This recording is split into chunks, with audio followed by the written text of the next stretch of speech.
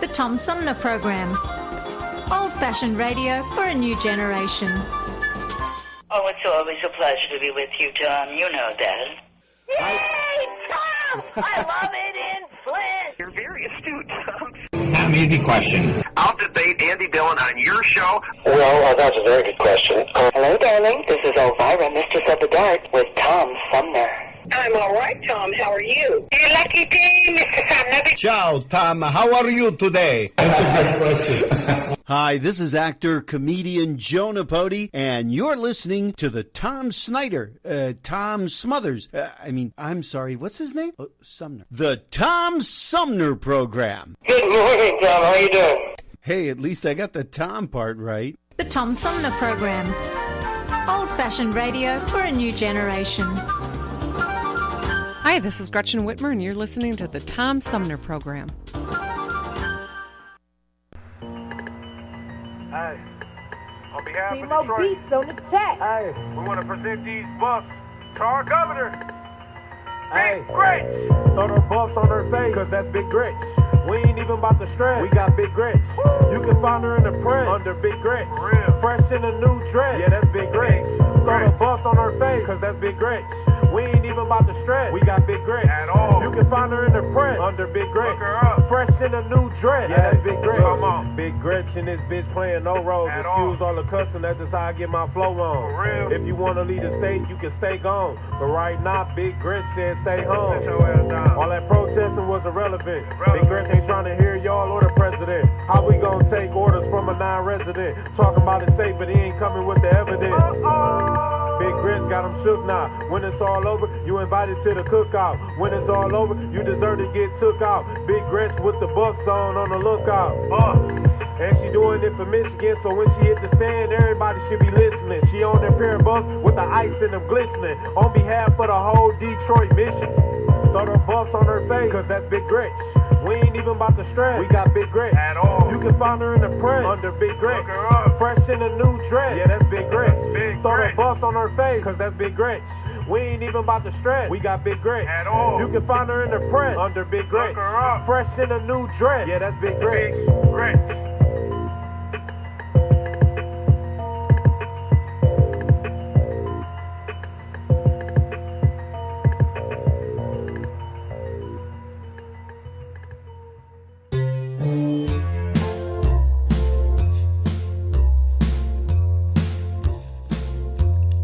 Wash my hands, I don't touch my face. I stay at home, shelter in place. Social distance, don't go to work. I wear a mask and gloves, stay away from church.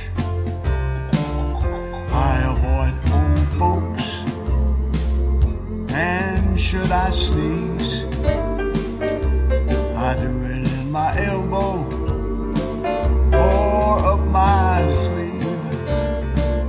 6 feet apart, that is the rule, and I pray for the day the kids can go back to school. I'm washing my hands like a raccoon with OCD. I've watched Hulu, Roku, Netflix, PBS, and the BBC. I've taken down all my mirrors, and I'm sick of what I see. 2 more weeks of quarantine will be death of me, the death of me. I risk a trip to the grocery store to buy TV and a few things more. But when I get there, all I can find is 16 honey buns and some Mad Dog wine. I'm washing my raccoon with OCD. I've watched Hulu, Roku, Netflix, PBS, and the BBC. I've taken down all my mirrors, 'cause I'm sick of what I see. Yeah, 2 more weeks of this quarantine's gonna be the death of me. The death of me. You know, they say this is war, but we don't have to storm Omaha Beach or Pork Chop Hill. We just lay here on the couch and watch TV. Whew, I'd rather volunteer for a high-risk commando raid to parachute into Wuhan and find that little fella that ordered that bad soup. I know I'm talking out of my head, saying crazy stuff over and over like, yes dear, yes dear. At breakfast I meant to say, honey, please pass me the pepper. Well, what slipped out was, you crazy woman, you've ruined my life. Of course, I immediately apologized as soon as I regained consciousness.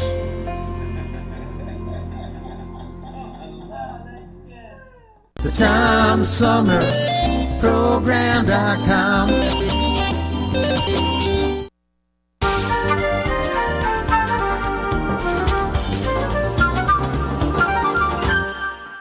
Hey, welcome back, everybody. This is the Tom Sumner Program. My guest this hour is a New York Times best-selling author and award-winning journalist, and also the executive director of the Flow Research Collective. But he's joining me this morning to talk about his newest book called The Devil's Dictionary, which is a unique blend of eco-fiction and traditional cyberpunk. And we'll find out what that all means from the author himself, Steven Kotler, who joins me by phone.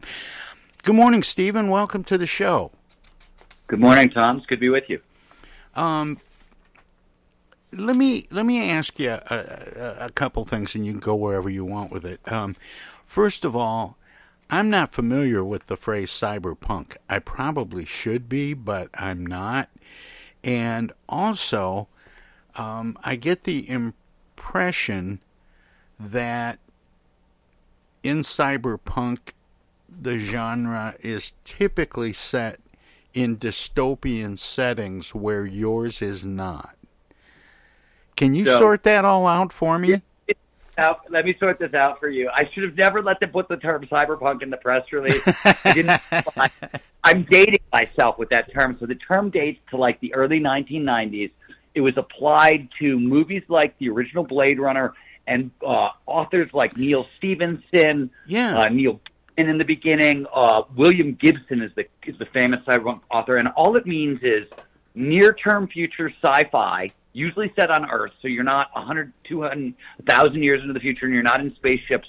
You're set on Earth, and cyberpunk, it's got this edgy title. It was basically, cyberpunk writers were doing near-term future sci-fi with kind of a noir detective vibe, so like that Raymond Chandler kind of vibe. Yeah. That's what all cyberpunk is like this genre of near-term future sci-fi that's sort of got like a hard-boiled detective fiction edge. And traditionally, cyberpunk is sort of a dystopian genre. I broke that mold and have been trying to write, I don't want to say super optimistic, but a little more hopeful cyberpunk, let's just say. Well, that's the thing I find the most interesting, and you make a point to talk about, I mentioned the phrase eco-fiction, but issues of climate change come up in a lot of your writing. I have worked on environmental issues for a long time, actively. Started some business that work in those genres. My wife and I have operated an animal sanctuary for decades, and I covered the issues as a reporter. What's different about Devil's Dictionary, the new book, is climate fiction or environmental fiction is another. These are very dystopian novels as a general rule, right? Like the environment has melted down and they set a story in the apocalyptic future that remains. And in Devil's Dictionary, I wanted to imagine a world. I'm a big believer that if you can't imagine something, you can't create it. So I wanted to imagine a world where the biggest environmental challenges that we now face, species die-off and climate change, had been solved. And I didn't want a perfect utopian novel, right? I wanted, our world 15, 20 years hence, and the major difference was that we'd solve these environmental challenges, and I just wanted to know what kind of shifts in society, in our psychology, in our culture, in our technology would have to occur for this world to exist. And that's sort of what the Devil's Dictionary is about. Well, and that's one of the things that's really fun about it, Stephen, because the dystopian take on climate change is sort of the natural outcome of the doomers of the last 20 or 30 years. The people who said, "Oh, you just as a random." I've been reading Loren Eiseley. Loren Eiseley is a name nobody talks about anymore, but he was one of the great sort of environmental writers of the 20th century. He wrote in the 50s, 60s, and 70s. And oh my God, it's the most depressing doom and gloom stuff I've ever read. And this was back, at the start of it. So it's longer than 20 years. I was shocked by how dark it is. Yeah. And if you listen to the doomers from 25 plus years ago, it just seemed we were inevitably going to run out of oil. We were going to climate change, because of our carbon footprints, was going to raise the temperature of the planet, lower the level of the sea. All of these things were going to happen, and they are happening in little bits and pieces. But even without the kind of sweeping governmental change that people think it's going to take, the free market is reacting to people a little bit. You're preaching to the choir. One of the things I've been pointing out, because I've been having a lot of conversations about the Devil's Dictionary, and a lot of people want to come at me about being a little more optimistic about the environment. And my background on the environmental stuff is really about applying accelerating disruptive technologies, whether you're talking artificial intelligence or vertical farming or any of these things, to environmental challenges. And on this front, this past year, we saw over $1 trillion of investment into green energy. It's the very first time in history we've had $1 trillion in one investment category in a year anywhere, and it's all in green energy. And that's because the businesses know that that's what their customers want, and so they're making changes in that direction. I'll give you another example. Well, I want to squeeze something in here because I want to get you to speculate on this. I've been of the impression that because of these changes and the investiture that you just mentioned, and I heard a news piece early today or yesterday that one car company is predicting that half of the automobiles on the road will be electric by 2030. That's 8 years away. Oh yeah, well that's like right now. Yeah, well, I mean, so electric car growth. I wrote about this in two of my books, both Bold and Abundance. Talk about this. Electric car growth has been on an exponential growth curve, which means it doubles every roughly 18 months, and it's been on this for a while, and you don't notice it, but a couple of years ago, it was at 8% penetration. Last year, we had 16% car penetration. This year, 32% of the cars that are going to be sold are going to be electric. So by 2030, that prediction is not it's based on good math. I don't know if we're going to get there, but the math has held up for over a decade now, and I definitely think we're starting to see that. This is also the year, Harvard Business Review did a great article on this. I noticed it, a bunch of my colleagues started to notice it, but companies that for decades have been just lip service to triple bottom line environmental goals and social justice goals, this is the year they got real.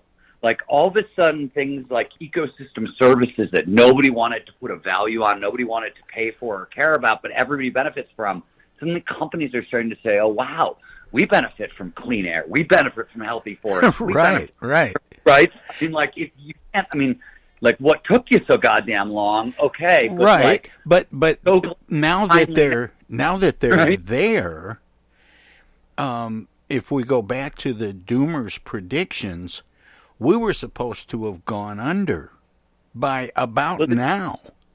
And what I'm asking is for you to speculate with me that when each of these things is done, it's putting doomsday off a little bit.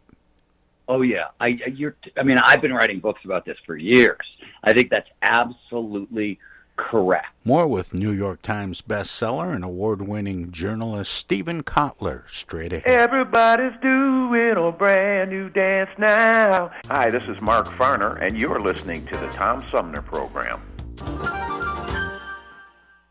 I'm Julie Lopez with Crime Stoppers. Have you ever wondered what to do if you have information about a crime or the whereabouts of a felony fugitive and you want the police to know but you need to remain anonymous? Well, here's what you can do. You can go to p3tips.com or download the mobile app. You can go to Crime Stoppers of Flint and Genesee County's Facebook page and click on the Leave an Anonymous Tip tab, or you can call 1-800-422-JAIL. All methods are anonymous, and if your help leads to a felony arrest, you may be eligible for a cash reward. Remember, your voice matters. Our fellow Americans. Right now, the COVID-19 vaccines are available to millions of Americans. And soon, they will be available to everyone. The science is clear. These vaccines will protect you and those you love from this dangerous and deadly disease. They could save your life. So we urge you to get vaccinated when it's available to you. That's the first step to ending the pandemic and moving our country forward. It's up to you.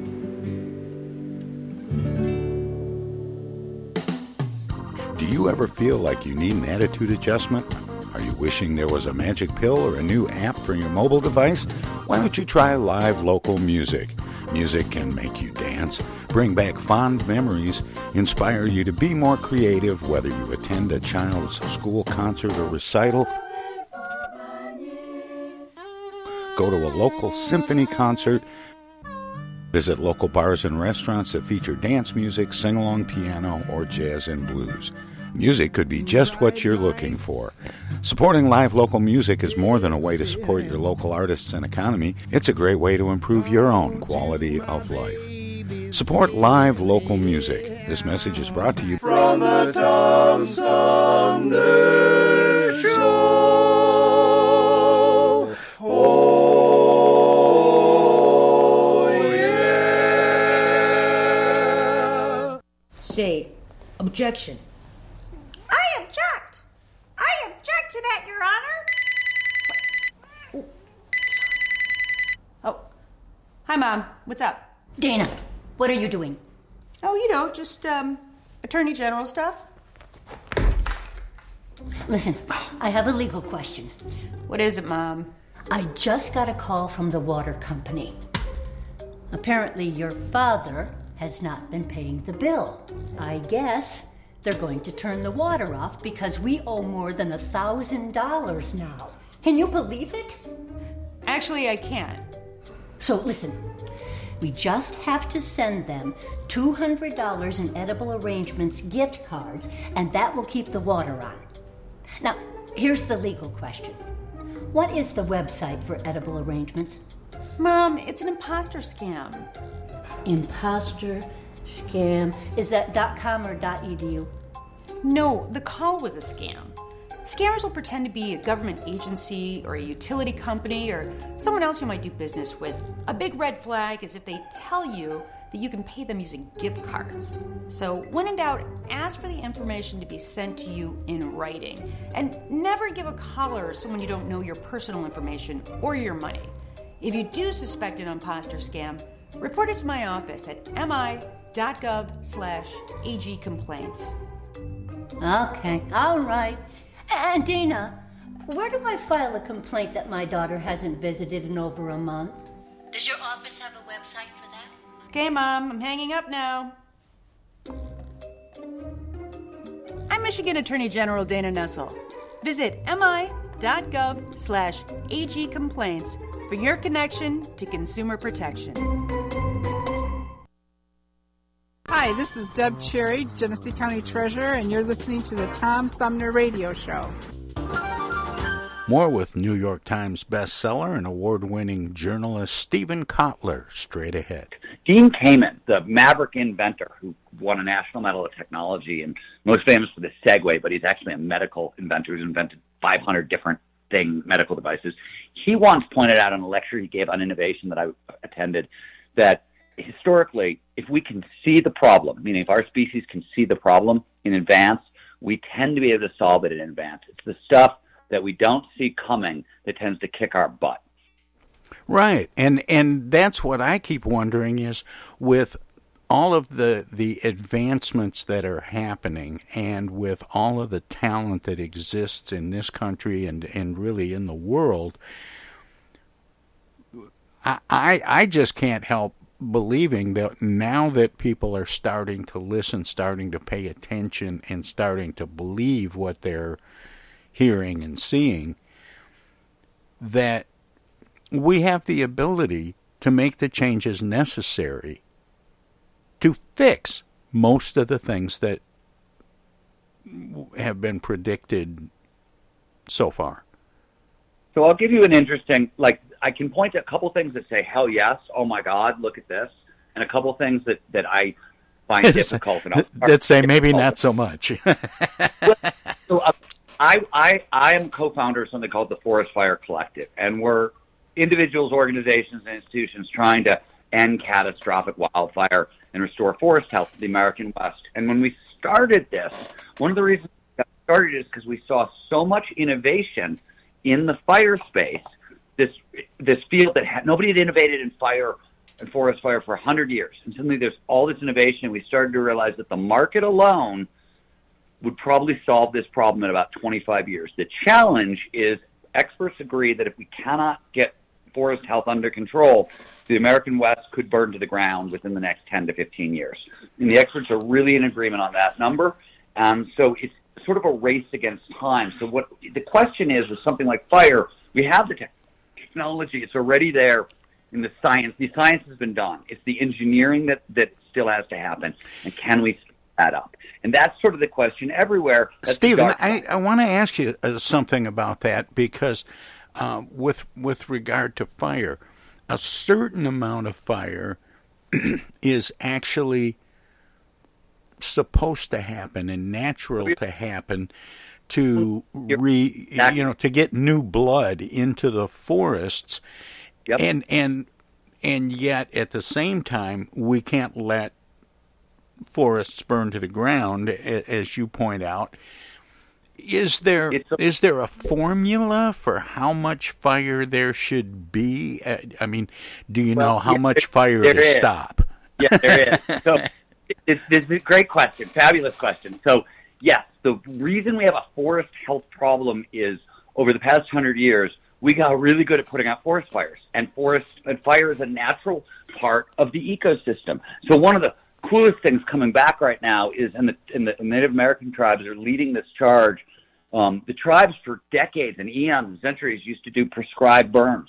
And so there's a huge movement starting in California but spreading across the country to bring back these prescribed burns, and super helpful. What we're trying to do and what we're working on when I talk about market solutions, the real question is you asked a question about is there how much fire is good? When fuel loads stay below 59%, and when I say fuel loads, I'm talking about what they call high hazard fuels. These are second growth trees. These are like beetle killed pines. It's not raking the leaves, right? It's not the stuff. It's not healthy. It's not the way healthy forest. You can actually drive a truck between the trees. To give you an idea of what a healthy forest actually looks like, there's that much space between the trees. Fuel loads across the American West are 60 to 90% density. So we got to get all the fuel loads below 59%, and then fires are controllable. They don't become catastrophic, and it's a very different story. So what we're trying to do is find ways to turn soft woody biomass, these high-hazard fuels, into products. You can use them for biofuel, bioenergy, bioplastics, on and on and on. There's all these amazing biochar, all these amazing uses for this soft wood. So what we're trying to do is help create a market for companies that turn softwood into products. So suddenly there's a market impetus to get. Right now, lumber companies don't do anything with this softwood because it's not good for them. They can't. It's not timber that they can use. So you have to sort of create a market, and then sort of capitalism will do the rest, and that's what we've been working on. Can you? And I don't want to stay on it too long, Steven, because I want to get back to talking about the book. But can you tell me just a little bit about the Flow Research Collective? Absolutely. We are a research and training organization. What we study is the neurobiology of peak human performance. So what goes on in the brain and the body when human beings are performing at their absolute best. Our work focuses on the state of consciousness known to researchers as flow. Flow is any of those in-the-zone moments. You get so focused on what you're doing, on the task at hand, that everything else just starts to disappear, and all aspects of performance, both mental and physical, go through the roof.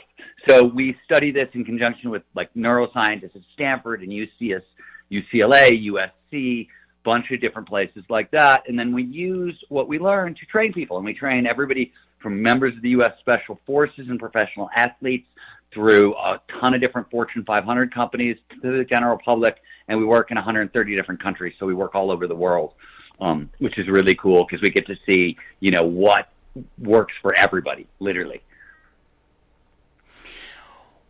Well, Steven, I want to get back to talking about the book, and I suppose the first thing that I want to ask is about the title. How does that title, The Devil's Dictionary, fit into the story that you're telling in this book, and or is it just an attention getter? Well, no, it's actually two things. There is a book by Ambrose Bierce called The Devil's Dictionary. He was a Civil War journalist, and he spent 20 years composing an absolutely hysterical, satirical dictionary, fake definitions for terms. That was the original Devil's Dictionary. My book, which is much more environmental themes, is I've sort of updated it, and I play with the Ambrose Bierce story a little bit. But if you know anything about environmentalism, you know that one of the largest drivers of species extinction is exotic species, the birth of new species. They come in, they colonize territories, and they crush out the original inhabitants. Is a huge driver of extinction. Doesn't migration do that a little bit too?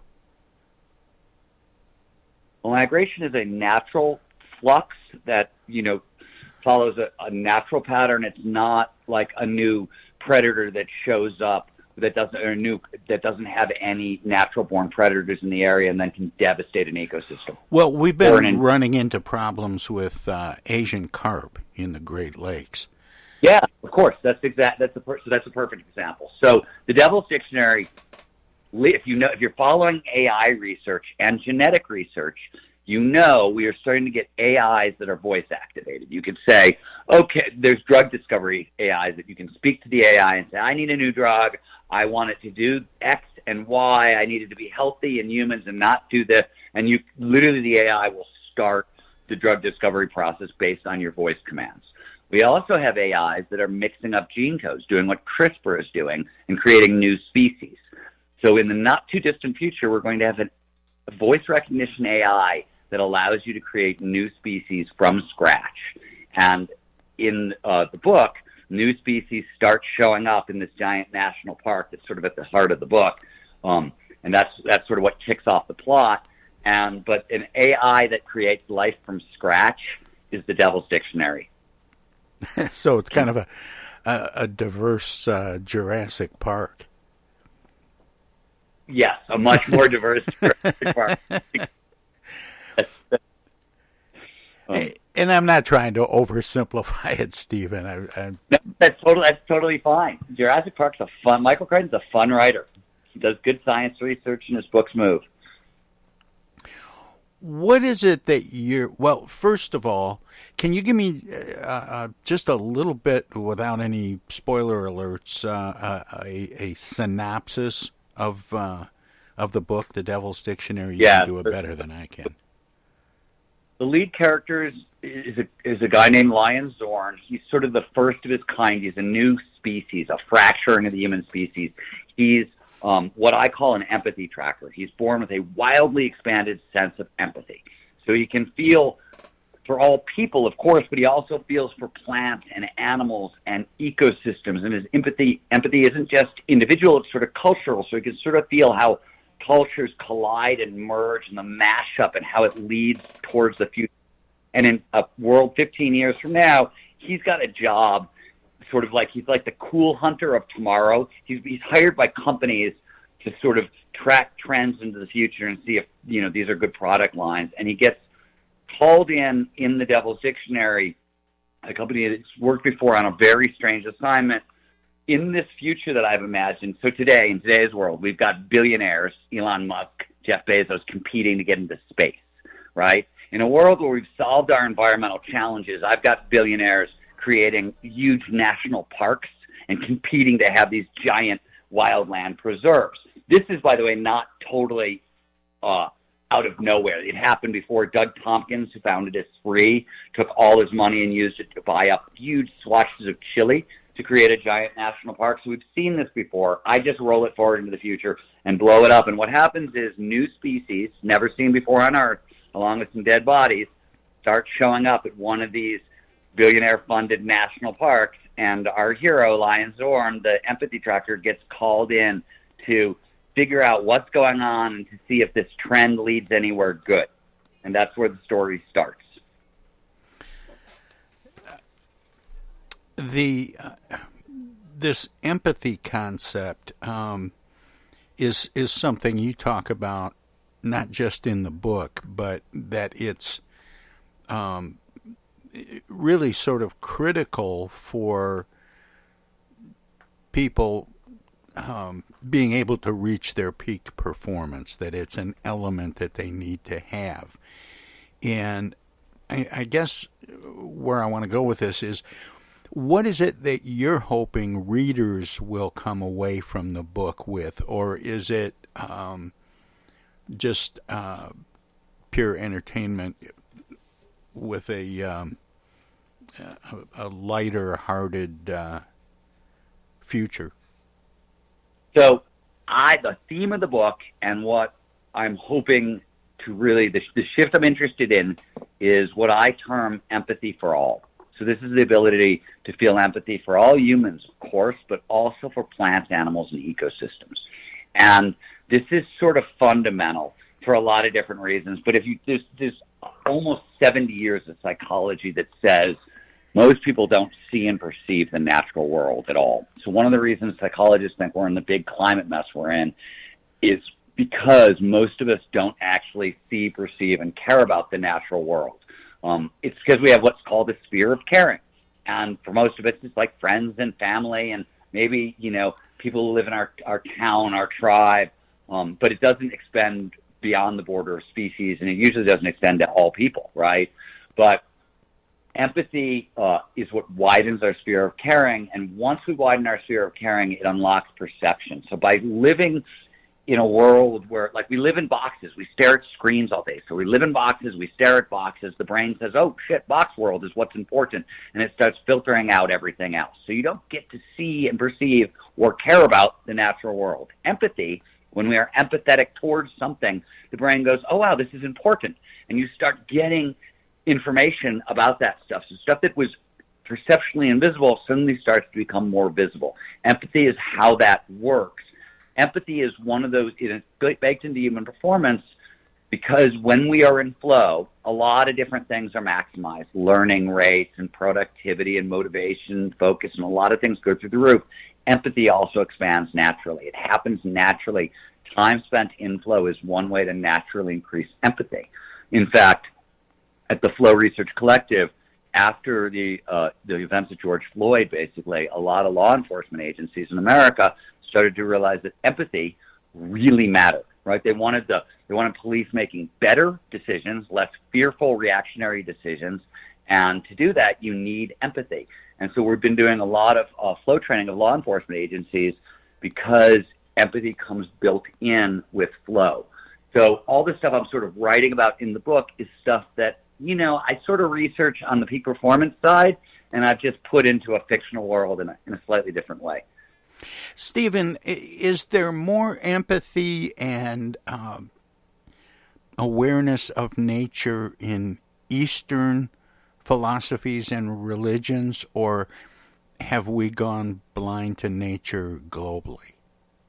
Okay, so you're asking a really interesting question that I can't. The big question you just asked, I can't answer. And I'm not trying to put you on the spot at all, Steven. No. I'm just curious, what your thought would be. I would be inclined to say yes, and the reason is this.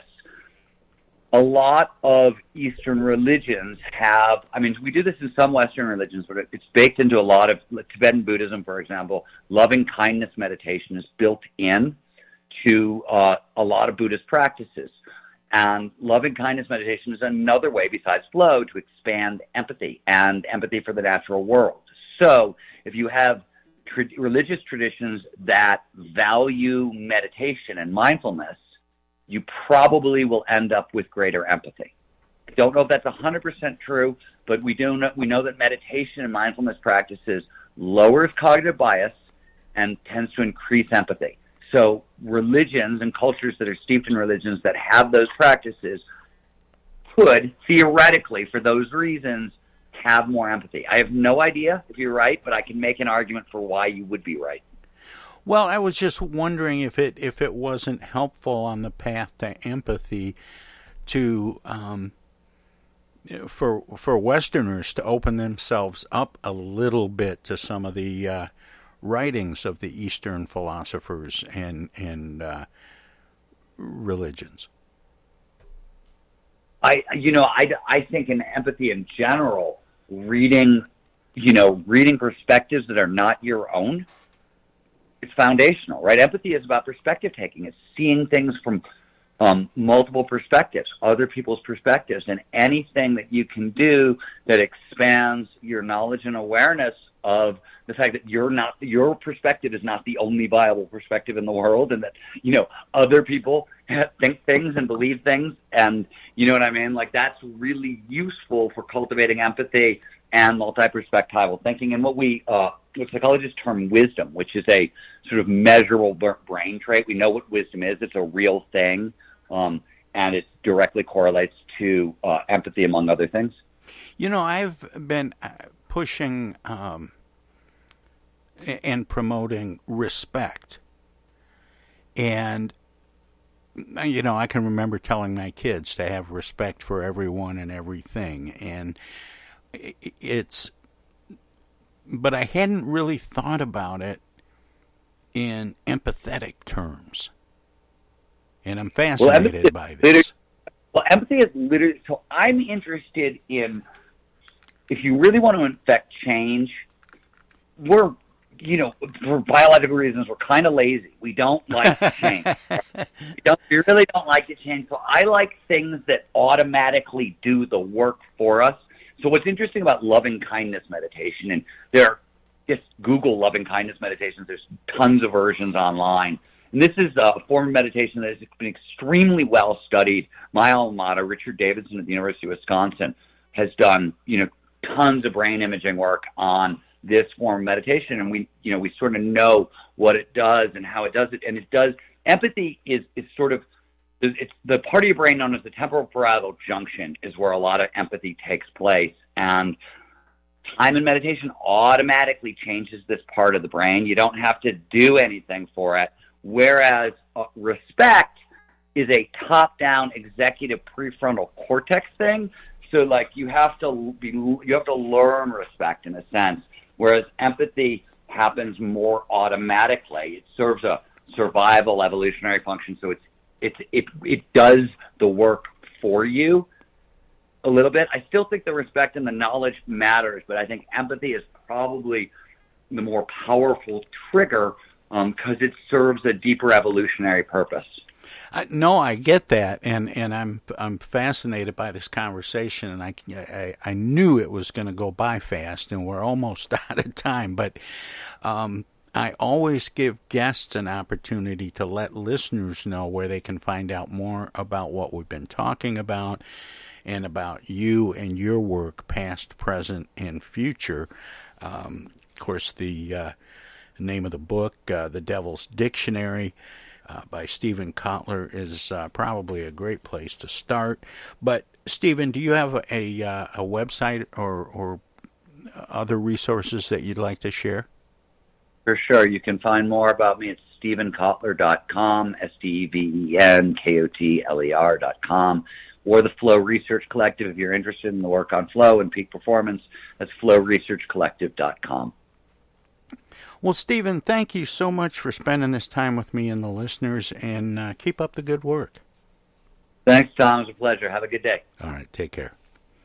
Again, Steven Kotler. The book is The Devil's Dictionary. We'll have more of the Tom Sumner program straight ahead.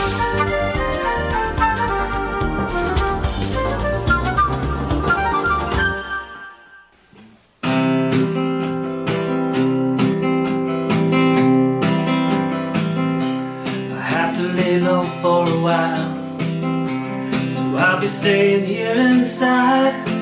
It's too dangerous out in the world. I'll see you on the other side.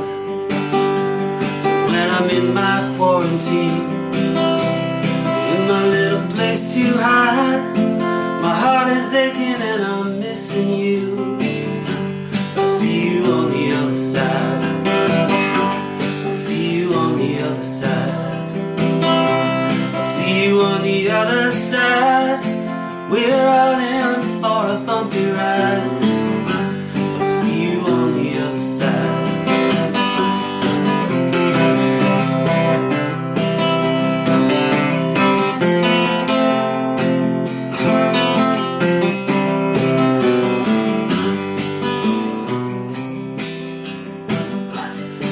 Sing without you here. I hold on to this phone so tight, and I'll whisper you a goodnight kiss. I'll see you on the other side. When I crawl out of my cage, when the world is purified, I will find you and I promise this. I'll see you on the other side. See you on the other side. I'll see you on the other side, and I'll meet you with arms open wide. I'll see you on the other side. I'll see you on the other side. I'll see you on the other side, and I'll meet you with arms open wide. I'll see you on the other side.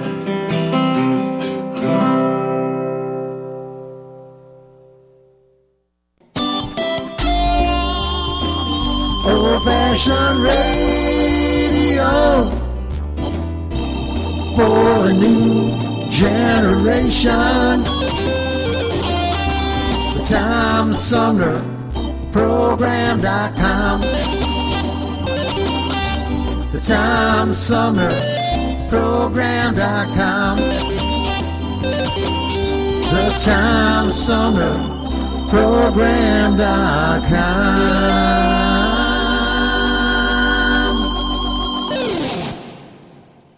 From the Tom Sumner Show. Oh, yeah. Hello there, citizens. Darkwing Duck here, and every time I'm in Flint fighting crime, I always stop by the Tom Sumner program. Don't forget, stay dangerous. Darkwing Duck out.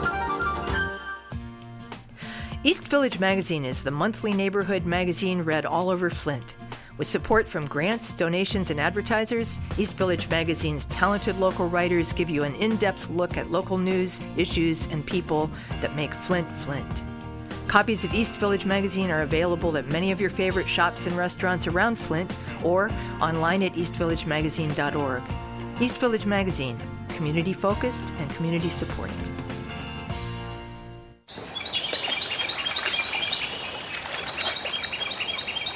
Imagine a journey down a picturesque riverway.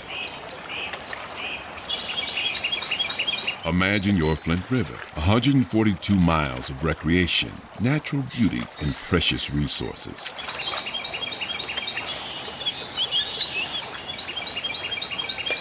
The Flint River is a vital resource that is available for all to use and enjoy.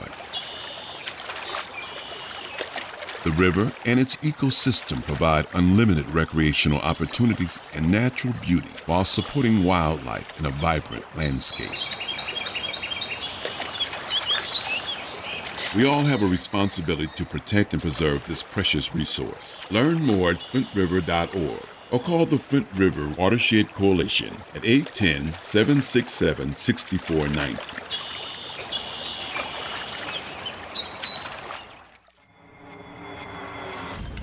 The Tom Sumner Program plays host to the best political roundtable on radio every Wednesday from 10 a.m. to noon. Armchair Politics features great commentary and analysis about the headlines from local, state, and national politics with an alumni of world-class pundits, plus quotes, tweets, and those weird and wacky stories we call the X-Files. If it's Wednesday, catch Armchair Politics on the Tom Sumner Program. Cloth or disposable? Paint or wallpaper? Yellow or green? Babies come with lots of decisions. Crib or bassinet? Rocker or glider? So when it comes to protection against diseases, go with the safest, most effective choice: vaccination. To protect your child against 14 serious childhood diseases like measles, meningitis, and whooping cough. That's why nearly all parents choose it. Stroller or carriage? Basketball or soccer? So get all the recommended vaccinations for your baby by age 2. For more reasons to vaccinate, talk to your child's doctor. Go to cdc.gov/vaccines or call 800-CDC-INFO. Justin or Justine.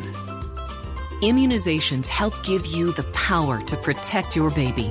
A message from the Centers for Disease Control and Prevention.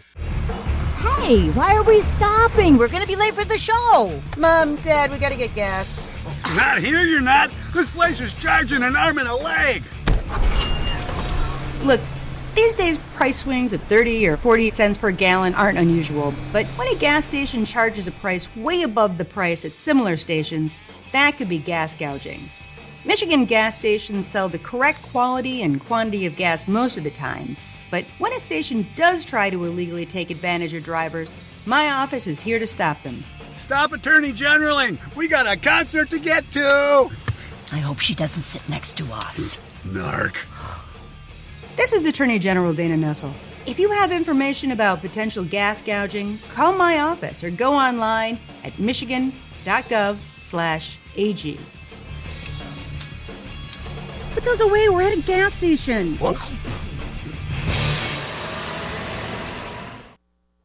This is U.S. Senator Gary Peters, and you're listening to the Tom Sumner Program. Welcome to this presentation of the Comedy Spotlight on the Tom Sumner Program. I'd like to do a song from a Broadway show. The show is Paint Your Wagon, and the song is I Talk to the Trees.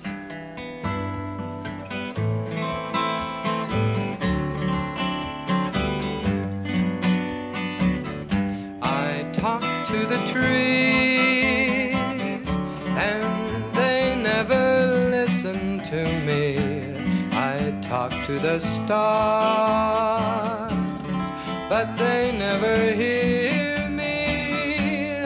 The breeze hasn't time to stop and hear what I say. I talk to them all. In vain.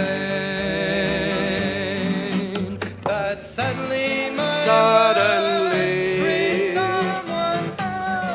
someone else's ears touch someone else's heart. Stupid song. Every time that I hear you sing that song, I think, boy, what a stupid song. Yeah, you think it, but you really pick a fine time to tell me about it. Well, I wanted to surprise you. No. Yes, you succeeded. You surprised me. But for your information, Talk to the Trees is not stupid. It's from a hit Broadway show entitled Paint Your Wagon, which was a great show. A lot of great songs. Paint Your Wagon? Sounds like a stupid show and a stupid song, and it's a dumb, and anybody connected with a show or a song like that has got to be a stupid, dumb, weirdo freak. All right, I agree with you. The show happens to be about a young man very much like yourself.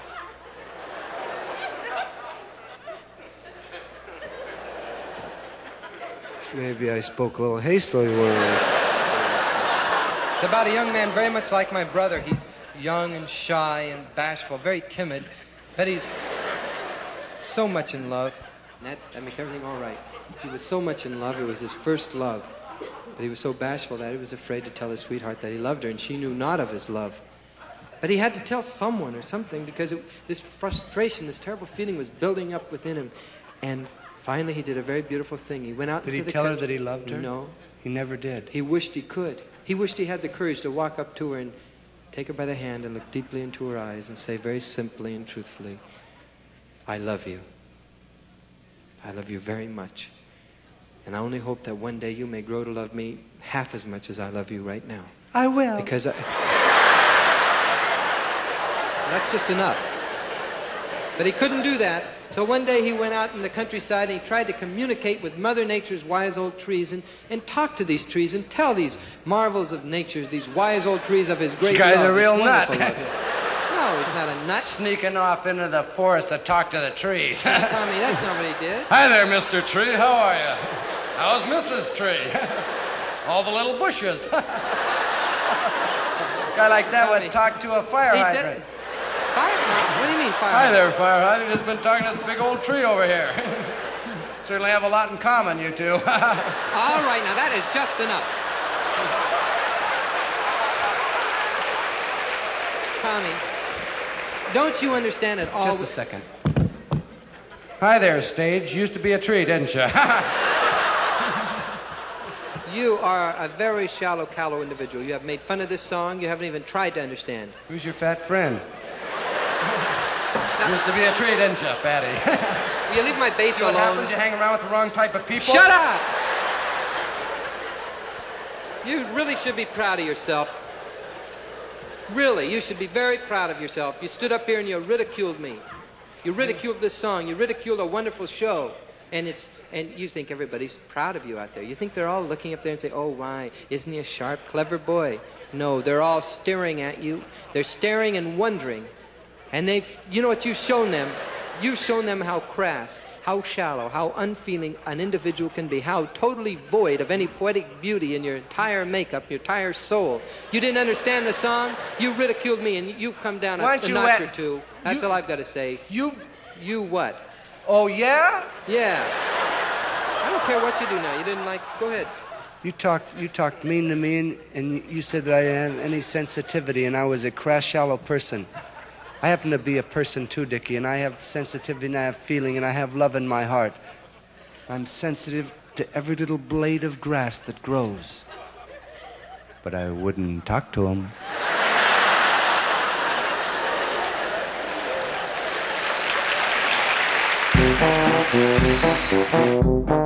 This was another comedy spotlight on the Tom Sumner Program.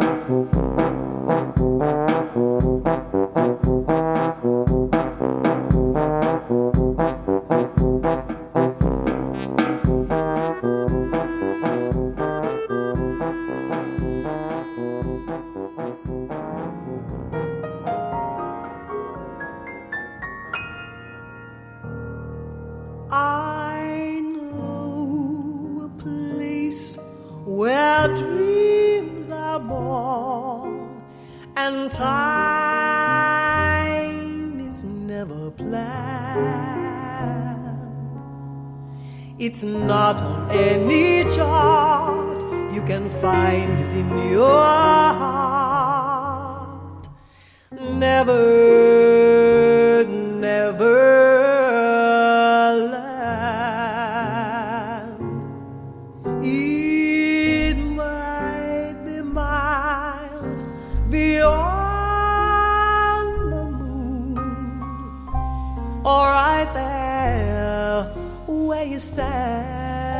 stand. Just think of lovely things and your heart will fly on wings to never, never land. And you'll have a treasure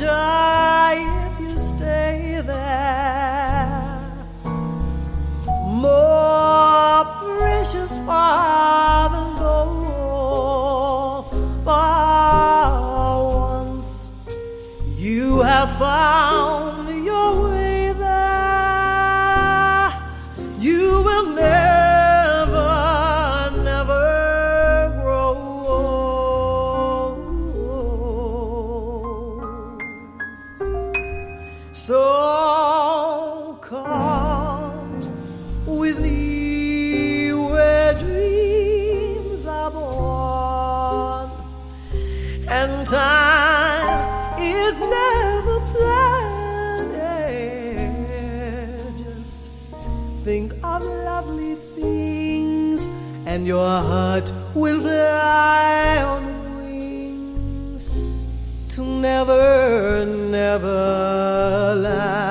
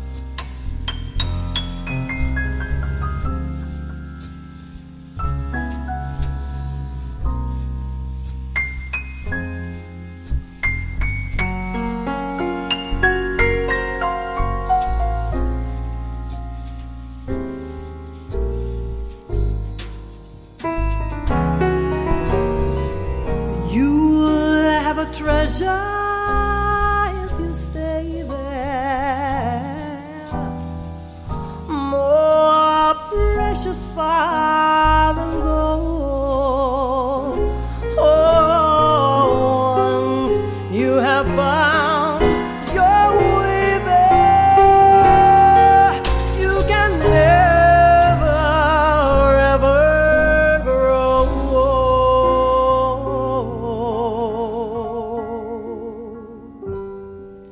So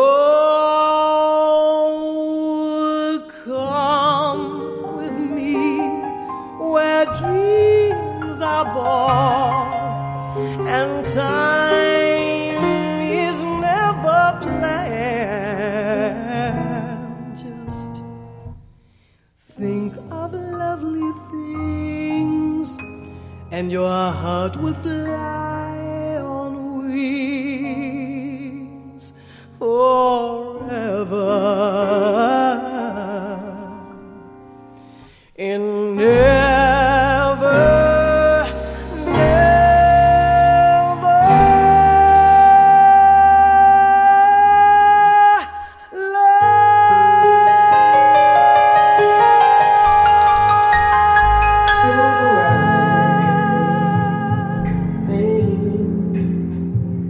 Stay inside with me. You might just save a life, or two, or three, or four, or maybe five. Let's save lives. Are we crazy, baby? This isolated life ain't all that bad. Are we lazy? Maybe, but it's a welcome change of pace from the madness. Are we crazy? Maybe, this isolated life ain't all that bad. Are we lazy? Maybe, but it's a welcome change of pace from the madness, yeah.